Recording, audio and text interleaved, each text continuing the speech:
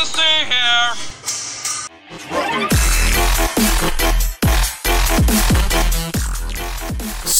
Super high energy. All right, cool. We're on another one. This one's late, as they always are. They're always late.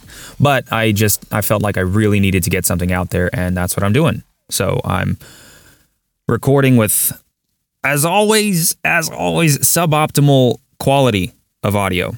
And I say that because I'm recording just straight up with my internal iPhone microphone. And it's embarrassing.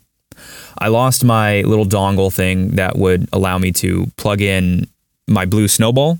And if I had my Blue Snowball, it would be just, wow, just unbelievably great today. I have a lot of crap going on. Anyway, I want to get right into it. I don't want to bore anyone with anything. I want to start talking about something that I learned about today, or not today, this last week. It's called Greek fire.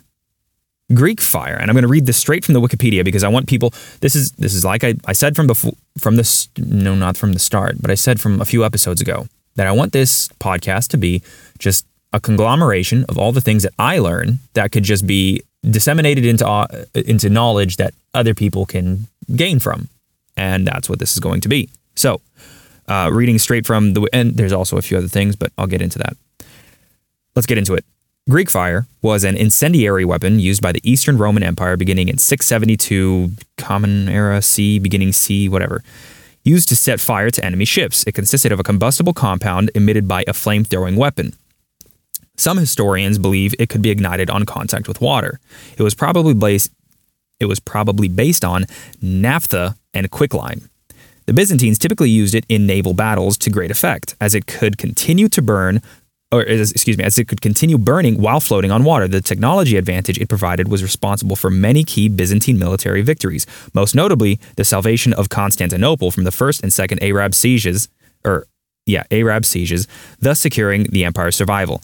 So I was learning about this Greek fire from a podcast I was listening to. I think it was a Joe Rogan episode. It was a Joe Rogan episode with who's that guy? Not Theo Vaughn. There's a dude that he always has on, Eddie Bravo. And Eddie Bravo was talking about things that had to do with, I think it was Eddie Bravo. Shoot, I might be misquoting this. I think he was talking about a bunch of just lost technology that was somehow related to the Catholic Church. And somehow the conversation got up to the topic of Greek fire and how Greek fire is something that no one understands, but it's well documented as far as something that actually existed, but just we don't know anything about. We don't know how it was used and how it was made, but it's knowledge that was lost in the past. No, I think this was with George St. Pierre. That's who it was. They were talking about ancient technology, ancient civilizations. Perfect. George St. Pierre, the MMA fighter. I think he was an MMA fighter. So they were talking about Greek fire.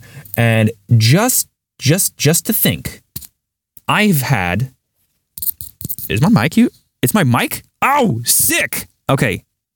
I've been having trouble with my audio quality and where exactly it's coming from. My phone is telling me that the source of audio is from my iPhone, but it's actually from the headphones. So anyway, back to my point. What was I saying? Yes. No. What was I saying? Okay, I remember. So I've had a theory for a long time that there's been past civilizations that have technology that we just assume that because we assume that these past civilizations have not advanced to our level of technology because if you believe that, then that means we are not as smart as we once were. We're not the smartest we've ever been. And evolution as far as mental capacity is kind of a lie. And I just mean it in this way because I'm kind of oversimplifying things because I have a certain understanding that I expect other people to have as well, but it's not that way.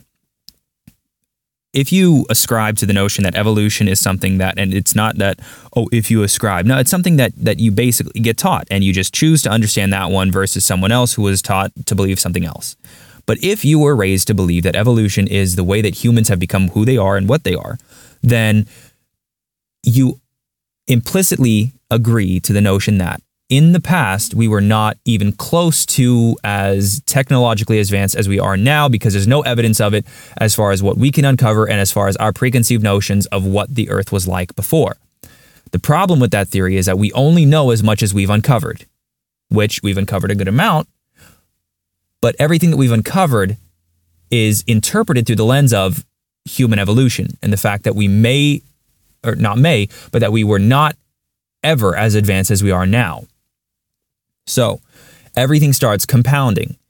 Now, the problem with this is that once you uncover something that is beyond your explanation reasoning as to how someone could have made a stride this far technologically, it boggles the brain and it gets swept under the rug, and then Ancient Aliens takes over on the History Channel and it's just lost to zoology or who knows what, a kind of pseudoscience. So, having said all that, lithium. Lithium is what I think was the major and main form of, or the chemical that was used in Greek fire. I think Greek fire was used by lithium was the combustible. Historians believe that it was naphtha and quicklime. I disagree. I think it was lithium. I think it was lithium for this reason. I think it was lithium because lithium cannot be put out with thousands and thousands and thousands and thousands of gallons of water.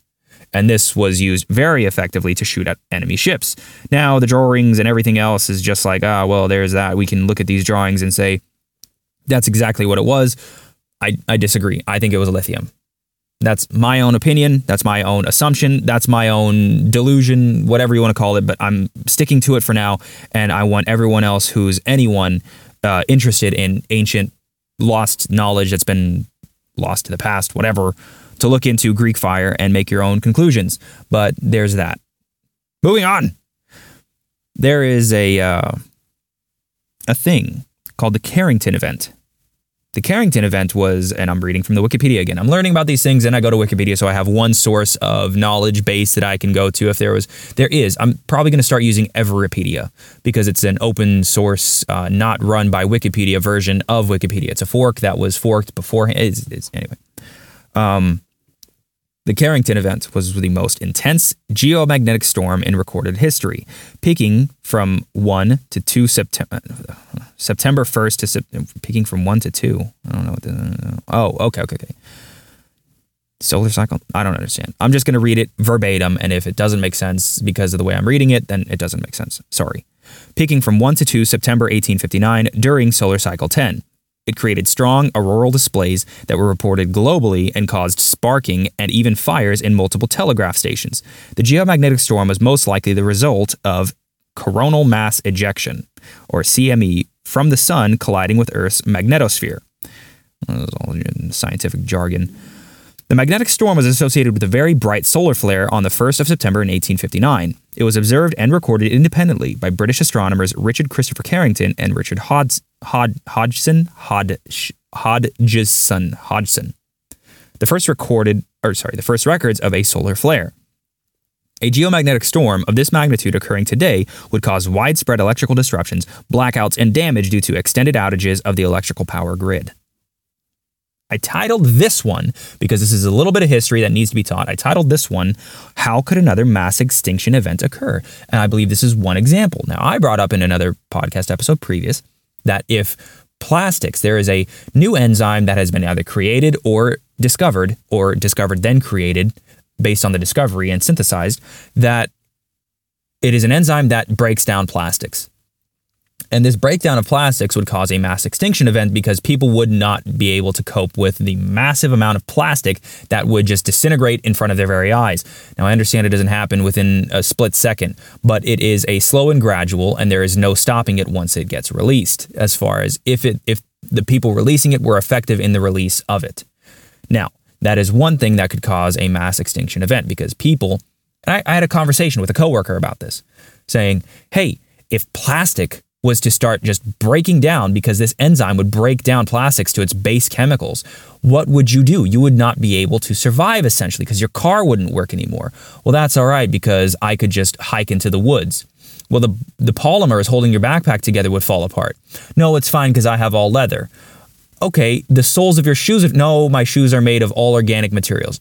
Okay, how would you survive? How would you destroy an animal? How would you survive without having the conveniences of your bottled water and the conveniences that we have? You may be able to do it for a while, but then you'd still try to rely on some previous knowledge you may have gotten from the internet. You can't access the internet anymore because the plastics in your phone that are keeping things together are breaking down. So the internet is gone.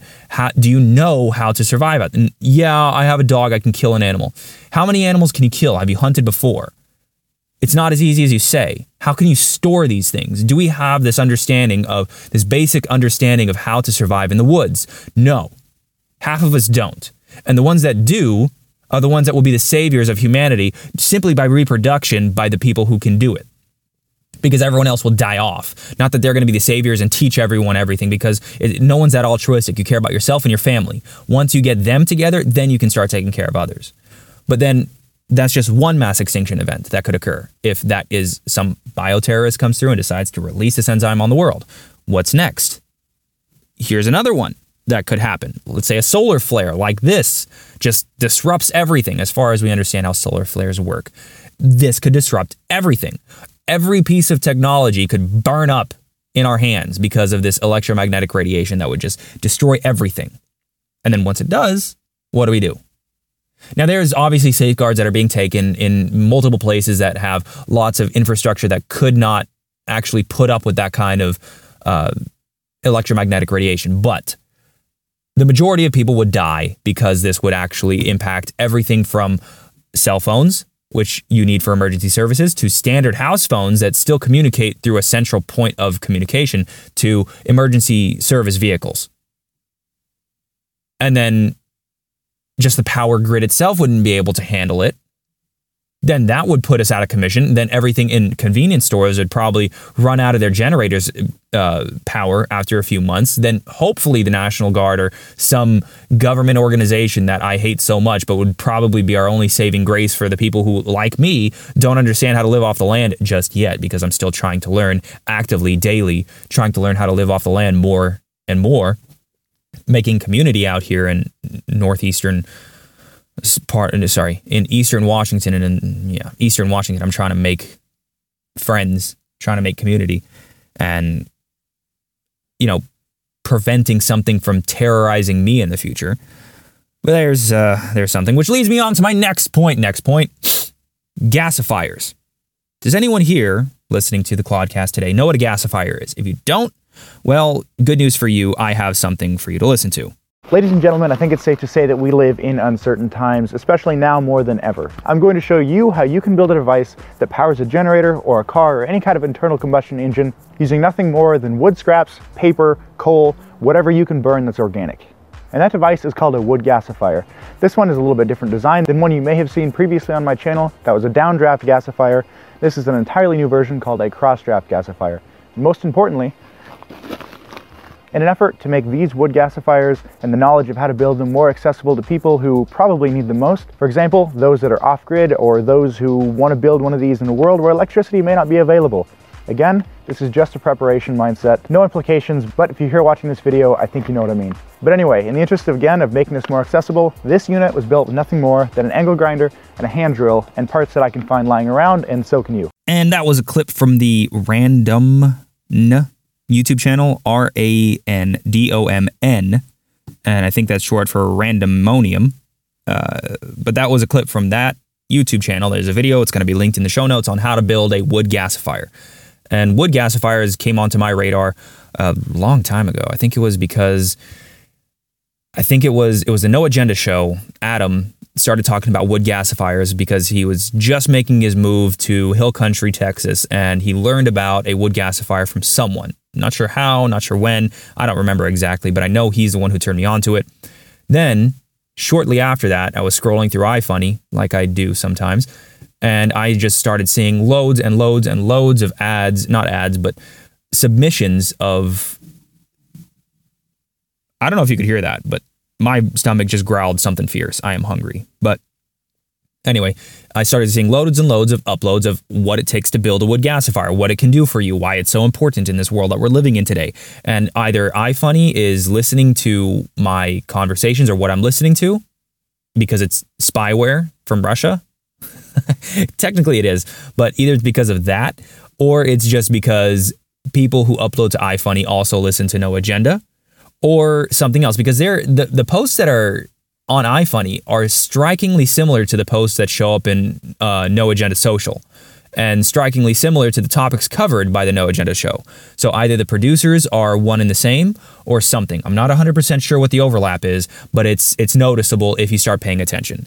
Anyway, that is a you're welcome right there. Everyone who wants to know about wood gasifiers, check the show notes. You'll be able to see them. I'm not going to do any Podcasting 2.0 chapters on this today. You can just check the show notes. I don't have time for that. I have a lot more learning that I need to do, a lot more organizing of my life to do. I have a lot more plans that I need to get together. My son's birthday's coming up. I have to plan for that. I have a whole lot on my plate right now. So for now, no Podcasting 2.0 chapters. I apologize. I know I should be doing this better, but that's what it is. So I'm going to get into the next segment right here, and I made a little jingle for it. You ready? Here we go. You know what really grinds my gears? I got a grind my gears segment. You know what really grinds my gears? What grinds my gears is I can't stand hating on the changes in pop culture. This is one of the biggest reasons why I stopped listening to Steven Crowder, why I stopped listening to Ben Shapiro, why I stopped listening to anyone in that realm, Dan Bongino or anyone in that realm.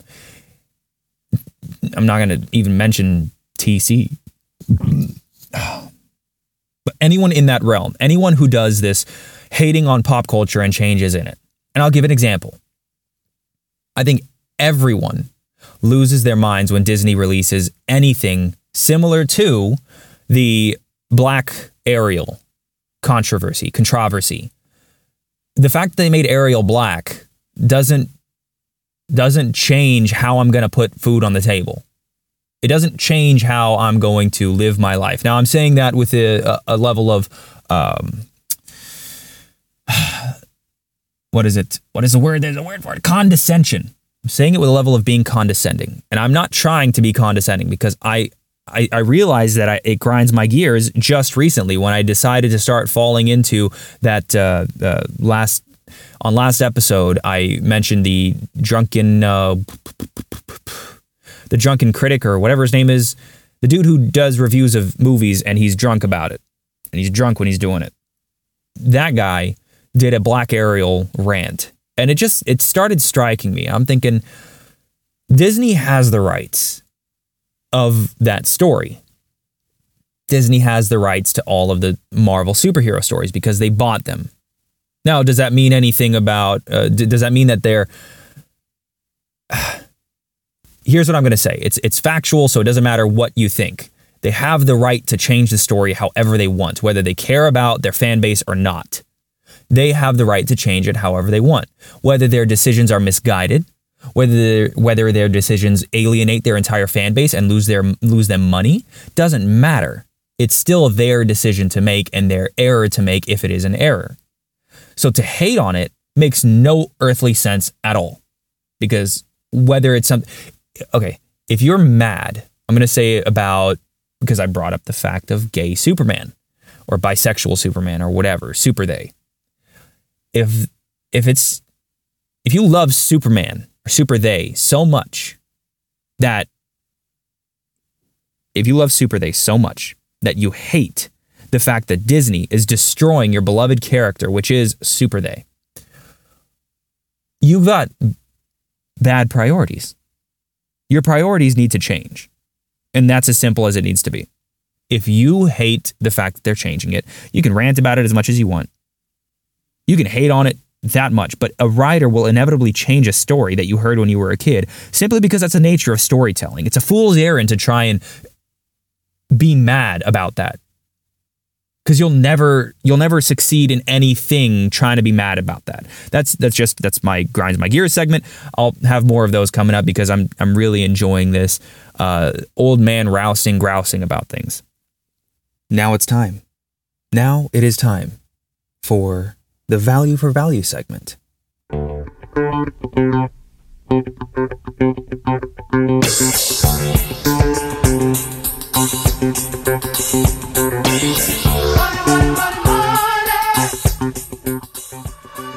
And it's here.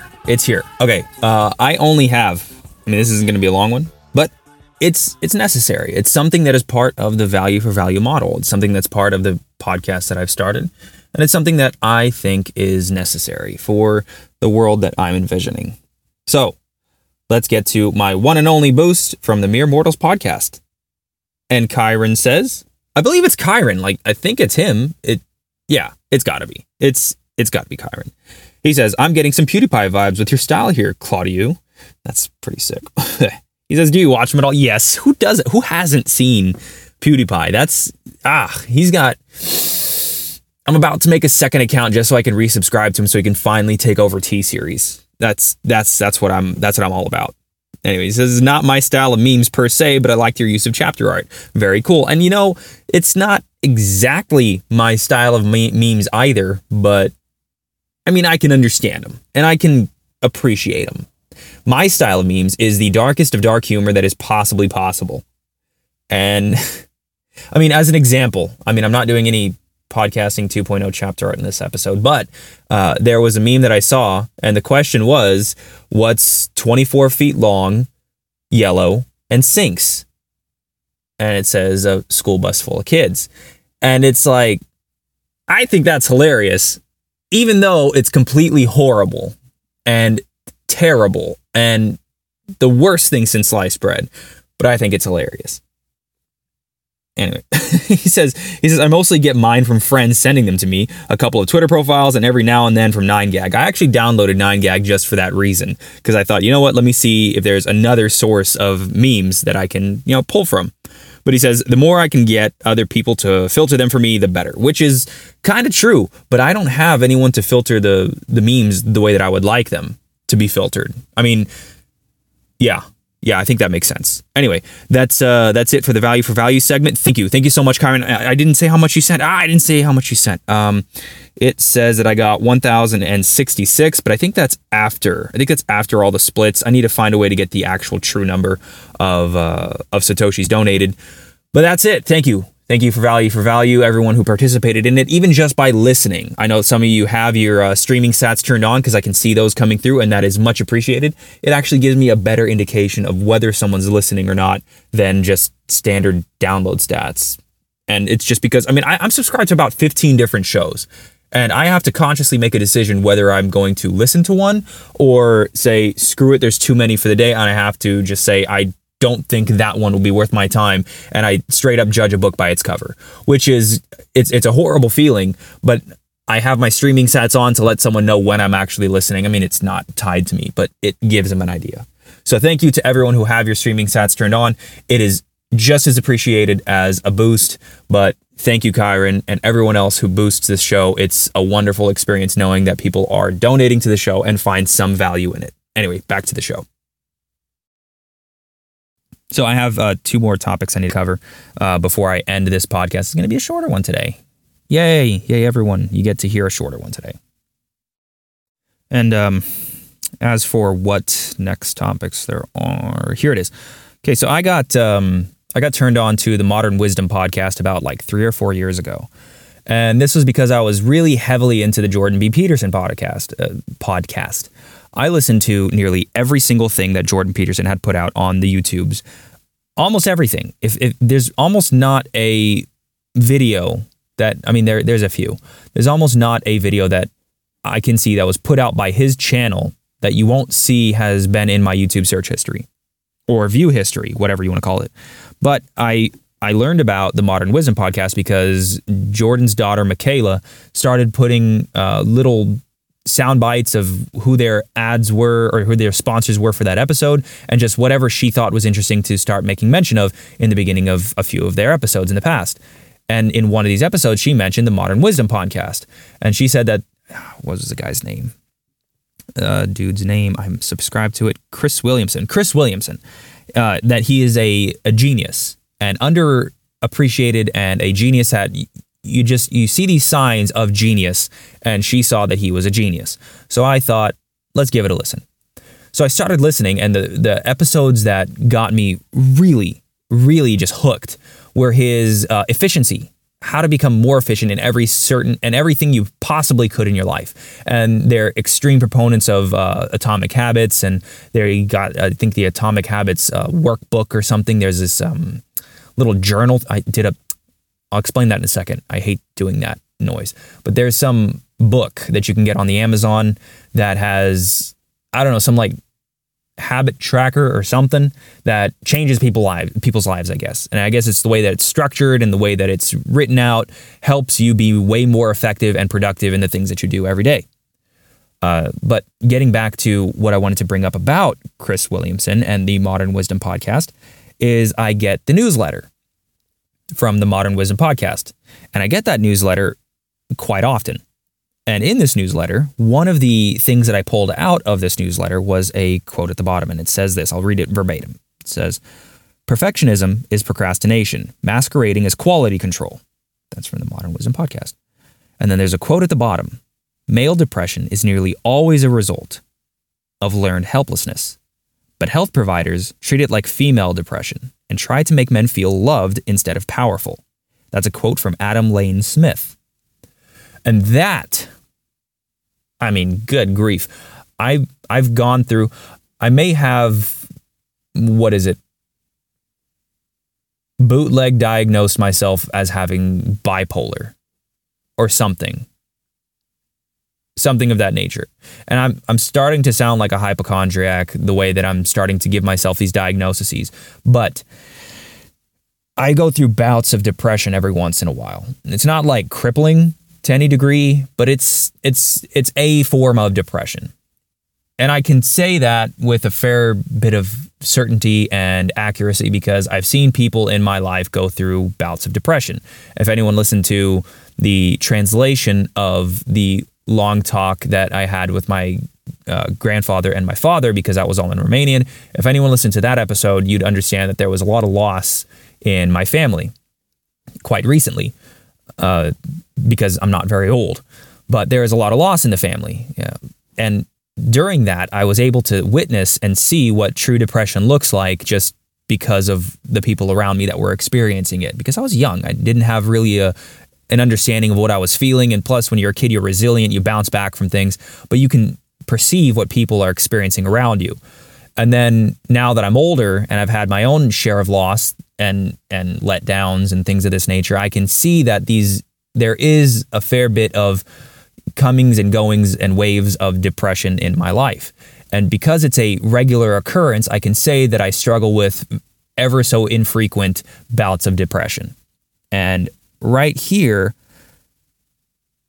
this description, very simplistic, within, I think, 10 seconds, if I wanted to read it quick enough and succinctly enough, you could express the difference between male and female depression.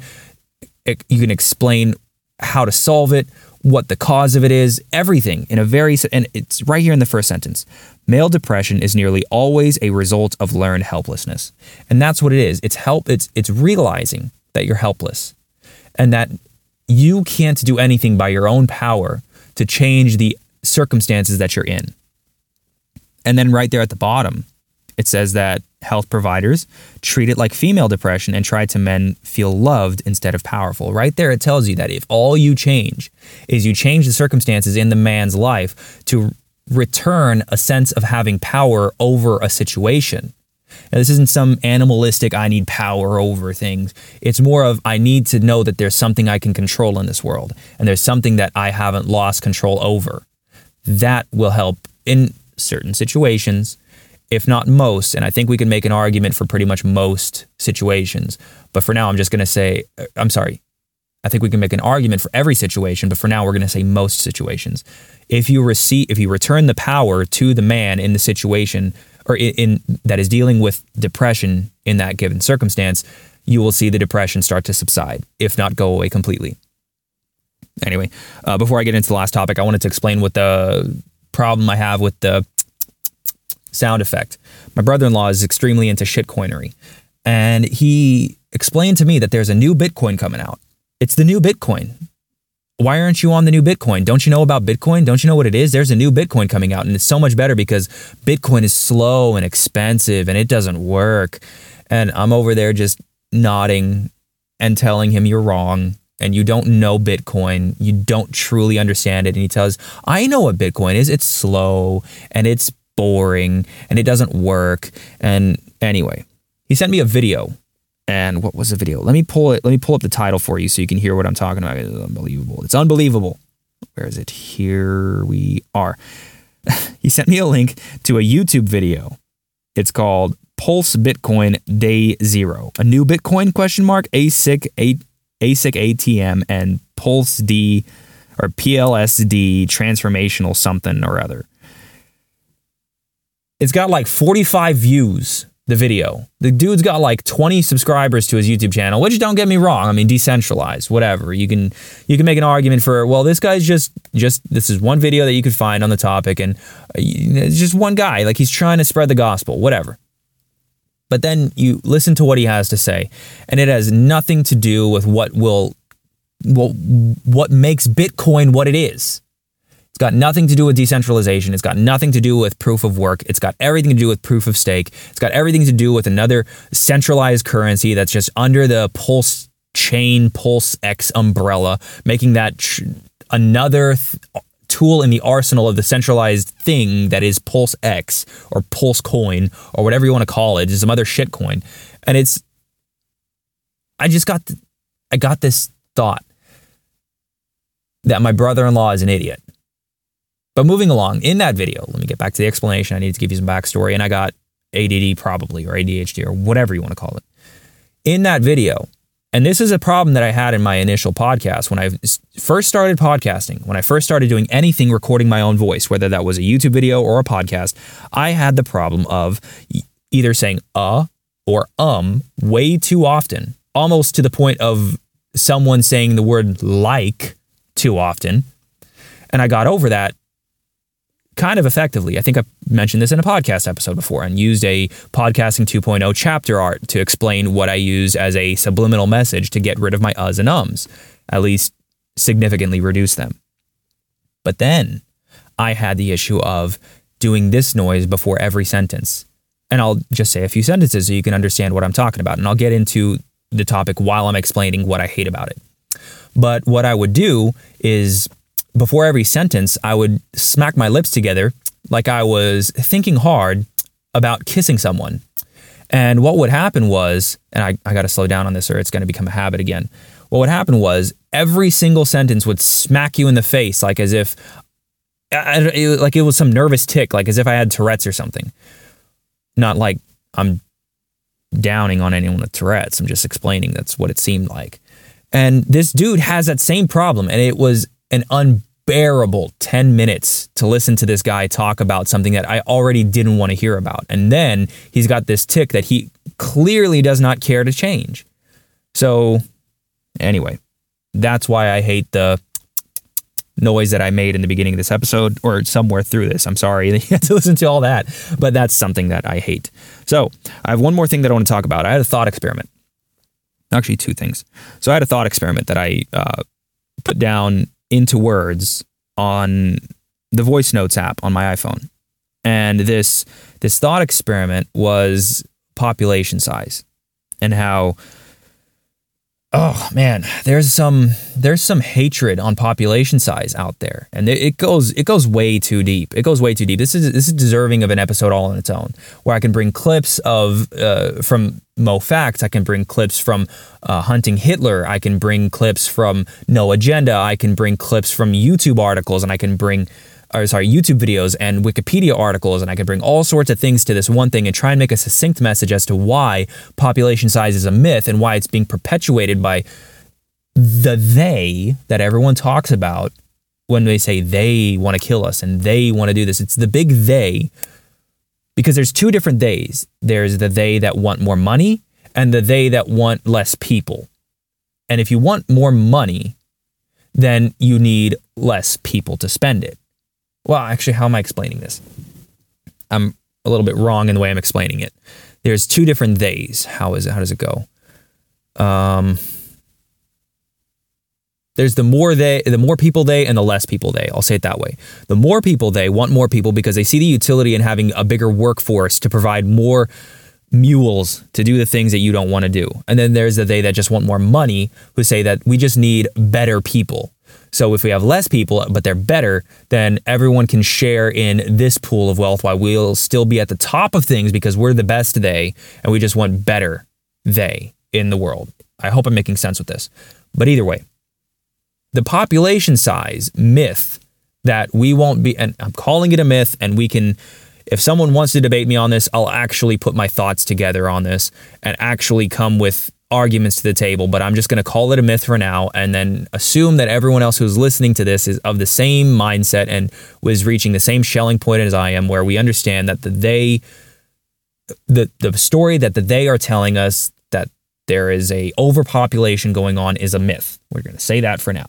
So the myth that there's overpopulation is being perpetuated by them so that we can bring in all the excuses we need to further every other agenda other than what will actually be good for the planet, i.e., or for example, fake meat.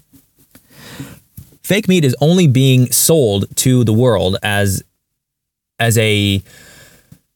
the only reason why it's successful in its marketing is that they've pushed the idea so hard and made it so believable and so innocuous to just say we're overpopulated, so we can't sustain ourselves on the amount of food that we're providing or making in today's day and age. And it's because of irresponsible food practices, because there's no way to sustainably feed the entire world meat, which is a lie. A big lie. The big lie. Whatever you want to call it. It's a lie. And if you even talk to any farmer, you'll understand this. Even the dumb farmers, because there are dumb farmers, because there's dumb people, there's dumb farmers. Just because you're a farmer doesn't mean you're not dumb. I'm not being disrespectful to farmers. I respect the crap out of farmers. But there are some that are dumb, and we can just accept that and move on. Because as soon as you put anyone on a pedestal, there's no way that you can discredit anything they say, and everything they say is the gospel, and that's wrong. But anyway, they're dumb. There's some dumb ones. But even the dumb ones can explain to you that it's not hard to feed the whole world. On even just the practices we're doing today. How long that'll last is another story. But anyway, this overpopulation myth, it lends itself to so many fake commodities that are doing nothing but making a few select people more rich, because people will continue to perpetuate this lie because they're raised to believe it.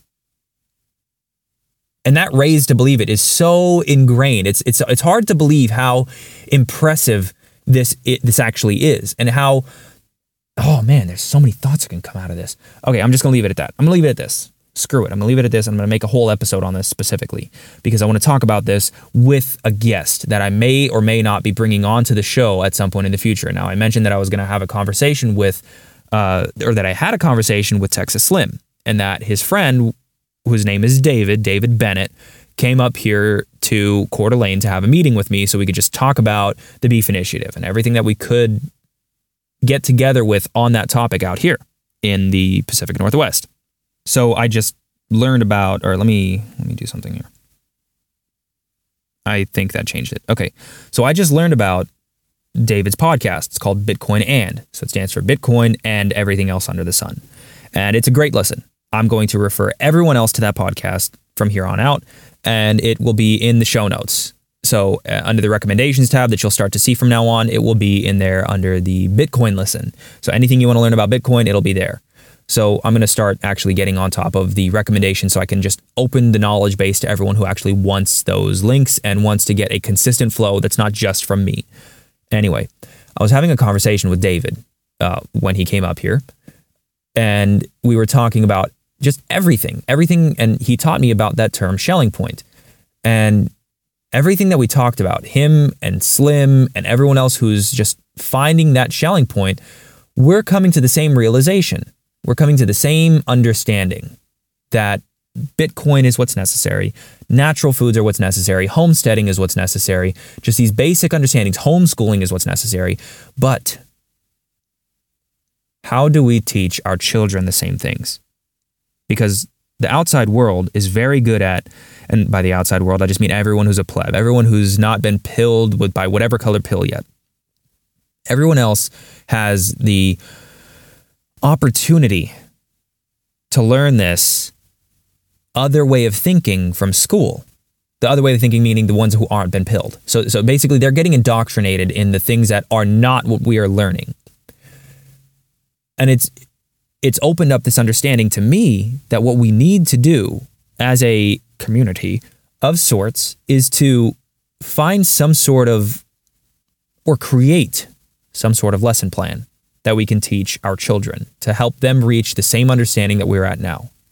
And as an example that I can give you right now before I end this episode is this. Since I was a kid, I have believed that Applebee's is the puke place. And if anyone has listened to or read any Captain Underpants books, you will know what I'm talking about. Dave Pickley, or whatever the dude's name is, he put out a book, one of his Captain Underpants books, where he called Applebee's the puke place. And I'm surprised he wasn't sued for defamation or anything, because since that day, I have distinctly avoided anything from Applebee's because it was called the puke place, and that's hilarious to me. Every time I drive by, I think of it as the puke place. So I don't give my money to Applebee's for that reason. Now, whatever you may think doesn't matter. I just don't because of that. Now, just think about what kids are thinking in today's day and age when everyone is telling them that cows are evil because they fart. It sounds stupid to us as adults, but it's not for us as adults. And this speaks to the mindset of these people. They're not in it for the short term. We're not into Bitcoin for the short term. Their priorities are different than ours. Our priorities are Bitcoin. Our priorities are the long term for our families, but their priorities are the long term for corrupting our families in this way. I mean, think about it. Think about how stupid this is for us to hear as adults. Eating bugs is good for you.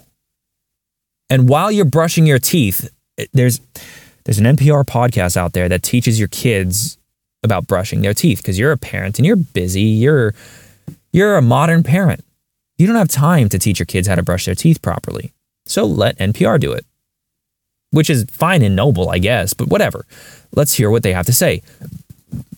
Halfway through a 2-minute recording on how to brush your teeth, a sufficient amount of time for the parent to set it up for the kid, tell them, listen to this, and walk out of the room. The NPR lady starts talking about how bugs should be eaten in other cultures and how they are, and which one is gross and funny, and how all of them can be eaten and they're all good for you. And guess what's bad for you? Cows. And this is all happening while something is being done in the child's mouth. So it's associating bugs with something that should be in your mouth. And as weird as that may sound to an adult who's just thinking, this is stupid, it's going to be ingrained in that child's brain. And every time that kid brushes their teeth, they're going to remember the thing about the bugs and the cows, and it will be there forever. And all it takes is 15 years for that kid who's 5 to be 20. And all it takes from there is a vote. All it takes from there is a choice, a conscious decision at the grocery store to not buy natural beef because bugs are better. That's all it takes. And they're in it for the long haul. And this is bad for everyone. So I propose, and I'm going to be talking to Texas Slim about this. I'm going to talk to David about this. I'm going to talk to everyone that I possibly can, whatever communications network I have put together, everyone in my close social circle of friends, everyone that I can sound the alarm on. I need teachers, and I need graphics designers, I need videographers, I need people who are willing to donate time and talent. Screw the treasure, unless we can find a way to make that work by crowdsourcing it. But I need people to get on board with this, to help me create lesson plans. Lesson plans for everything under the sun that we believe in. And I mean a consistent train of thought. So why is Bitcoin necessary? What is Bitcoin? What is money? Why is Bitcoin better than any other shitcoin? Why is Bitcoin better than fiat? Why is Bitcoin better than gold? What is synonymous with gold and Bitcoin? Everything that there is to know about Bitcoin. What books should be read? What topics should be covered and gone into more depth about Bitcoin? What about other currencies that have tried and failed? Why is Bitcoin, even though it's fractional, meaning Satoshis are there, why is there still a fixed supply? Because that's something that still boggles my brain. But a good analogy is, well, there's gold, and you can shave off a piece of gold, and now there's 2 pieces of gold, one smaller than the other, but there's still the same lump of gold. It's a good analogy. It's easy to wrap your brain around in a physical example, but it needs to be explained better to where a kid can understand it, or someone at least going through middle school, so we can start bringing this financial piece back to our lives. Start bringing back this. Let's talk about homesteading. Let's talk about getting some sort of community learning event, whether it's all through videos, whether it's by just sourcing all the videos in a consistent plan from even just from YouTube. I mean, as far as YouTube is still a good resource, let's use it. If we can just rip the videos and put them on PeerTube and then give the creator of the video a Lightning address and start donating Bitcoin, whatever we can do, I want to make this a thing. I really want to pioneer this or I don't know, champion this, whatever you want to call it. I want to push this forward. So anyone who's interested in sharing this idea, you don't have to share the podcast, just share the idea and get them in touch with me or with anyone that they can, and let's decentralize it. Don't make me the central point of information. Maybe we'll use PeerTube and some channel on PeerTube that everyone can upload to, or maybe we'll find some way to centralize this to make it decentralized. I don't know, some resource, something. I need to figure out I need to talk to someone who's good at decentralization. I need to talk to everyone on this, but I'm going to leave it with that. I have to finish this episode, and yeah, I'm signing out on this one. I have work to do today. I have my son's birthday party to plan, and I have more topics to research for next episode. I'm already late on uploading this one. It's terrible.